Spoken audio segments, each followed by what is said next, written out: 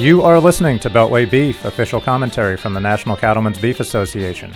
My name is Ed Frank. I am NCBA's Senior Director of Policy Communications. And joining us this week from Oklahoma City by telephone is Michael Kelsey. Michael is the Executive Vice President of the Oklahoma Cattlemen's Association. Michael, thank you very much for joining us. Thank you, Ed. It's good to be with you this week. All right. Well, as many people know, there have been some serious wildfires in western Oklahoma, the panhandle of Texas, parts of Colorado and Kansas. It hasn't gotten a whole lot of media attention, nationally anyway, because the national media tends to get a little bit sidetracked on such important issues as Kanye West tweets and the president's tweets back at him. And so a lot of people around the country, especially those not in the agricultural community or the ranching community, aren't familiar with this. So, Michael, can you just briefly bring people up to speed about what's been going on out there the past couple of weeks and what's the current situation on the ground? You bet, Ed, and we appreciate the opportunity to just tell the story of what's going on out west. So we're the part of the country we're talking about is western Oklahoma, and specifically kind of up in the northwest part of the state, not all the way out into the panhandle, but in terms of where the fires have been, but in the northwest side of the state. That area of Oklahoma has not received, up until this past week, had not received any significant rainfall since September of last year. And when I say significant, I mean any like a tenth. They hadn't even received a tenth of an inch of rain. And so extreme drought, if you looked on the drought monitor, the darkest shade of color that it could be in that area, indicating D4 or the most intense drought. That, though, followed a very good spring and summer last year that saw some good rains, and so there was a lot of grass that was grown, a lot of very good times in terms of forages, and so that built up a lot of fuel. The drought set in, very dry conditions, and then when the winds came up there in the middle of April, as we see normally in the springtime in Oklahoma, some of the intense wind velocities, low humidity, extreme drought, just a perfect setting for wildfire, and that was the case.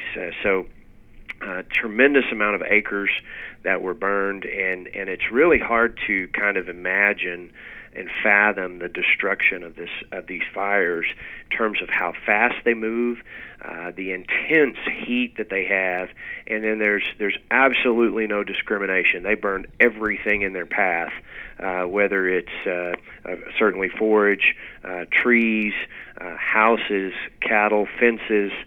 Even some of the more rural towns out in that area were evacuated, and we saw some damages in towns where they came up to the edge of small towns and destroyed some homes and so forth. So a huge area, Ed, that was devastated by these fires in Oklahoma. There were actually two main fires and then some smaller ones as well, but the total acreage would be almost 350,000 acres.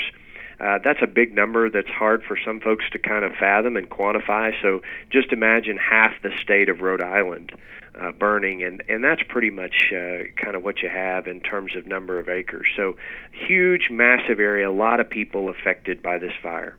Right, and I guess there has been some rain that came in the past few days, which is obviously very welcome news. The damage has been done, though, obviously, and there's going to be a lot of recovery that needs to be taking place. In that light, yesterday, NCBA and the Oklahoma Cattlemen's Association sent a joint letter to President Trump and to Vice President Pence, inviting them and encouraging them to visit and see this devastation in person. What do you hope that will bring, and what do you think that they will realize if they're able to see this with their own eyes, as opposed to getting a briefing in Washington or seeing some footage on a laptop someplace? Yeah, good question. And this area of the country that we're talking about is very typical in terms of the breadbasket of the United States. This is where our food is produced, and specifically in this area, a lot of wheat and a lot of cattle, a lot of beef. And so, and those families that raise that food for us have just been devastated. So we want to share their story.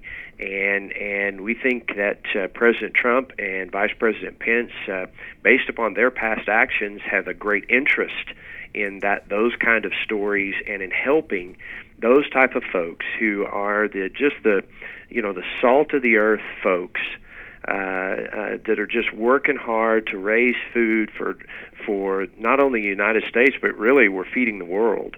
And so we think that President Trump and Vice President Pence, their past actions and the priorities that are established fit very well, and we just want to share that story with them and allow them to see that firsthand, allow them to talk to the families, give them some encouragement, and then if there's ideas that they have in helping those families recover, then we welcome those as well. And I should mention too, Ed, it's not just about the families that are there. That's very important. But even our rural fire departments, our rural cities, the small towns, the schools that have been negatively impacted because several of the schools had to cancel school for several days to allow families to recover and find relief and so forth. So we just think this would be a great opportunity for President Trump and Vice President Pence to take a look firsthand, visit with those folks who, as I mentioned, are just some of the salt of the earth folks and doing a great job in raising food for feeding us and feeding the world, and have an opportunity to give them some encouragement and then find ways that we can help them to keep themselves in business and keep their families on the land producing food. Right, absolutely, and hopefully they will be able to get out there pretty soon and check out the devastation and see firsthand how people have been impacted by this. In the meantime, I know that you guys have a lot of resources. We have a page on our front page at beefusa.org that people can click on, and to be honest, a lot of it goes right to you guys. I know you guys have been at the tip of the spear here. We've got a relief fund that's been established by the Oklahoma Cattlemen's Foundation. Talk about what people can do in the meantime to help those who have been affected by this. You bet. There's been a joint effort to provide assistance and aid to those families that have been affected. So that started with the most immediate need was hay. The cattle that survived, they needed to be fed because obviously there's nothing, there's no grass or anything, and so we needed to get hay there. So those types of relief efforts have been activated. Getting resources to the local fire departments, such as water and meals and so forth, that's been phenomenal. Where we're at now is providing funds to those folks to rebuild fences, to, in many cases, rebuild houses. A lot of houses were lost as compared to some of the fires we've seen in the past. Many more residential dwellings, barns, etc. were affected. So we established our fund in our Oklahoma Cattlemen's Foundation, just as we did last year with the big fires out in the northwest part of the state. We just reactivated that. 100% of the donations that go into that fund will go directly to those farmers and ranchers that were negatively affected. Last year we were able to distribute about almost $1.4 million directly to those farmers and ranchers that were negatively affected by the wildfires last year. We're going to do the same thing this year. There's absolutely no administrative cost on our end. There's no skimming off of a percentage for those types of administrative fees or anything like that. We dedicate 100% of those funds to go directly to those farmers and ranchers, and we're proud to be able to do that. We want folks to know and have that assurance that those dollars are going straight there. As those folks rebuild fence, rebuild barns, rebuild structures that they need in order to raise those cattle, and as we mentioned, in some cases now, rebuild houses and so forth. So that's the best way at this point in time to help those folks. Obviously, we continue to solicit prayers, not only directly for those folks, but also for the good Lord to continue sending rains. You mentioned we've had 2 good rains since the fires in that part of the world. We sure need those to continue to reestablish the rangeland.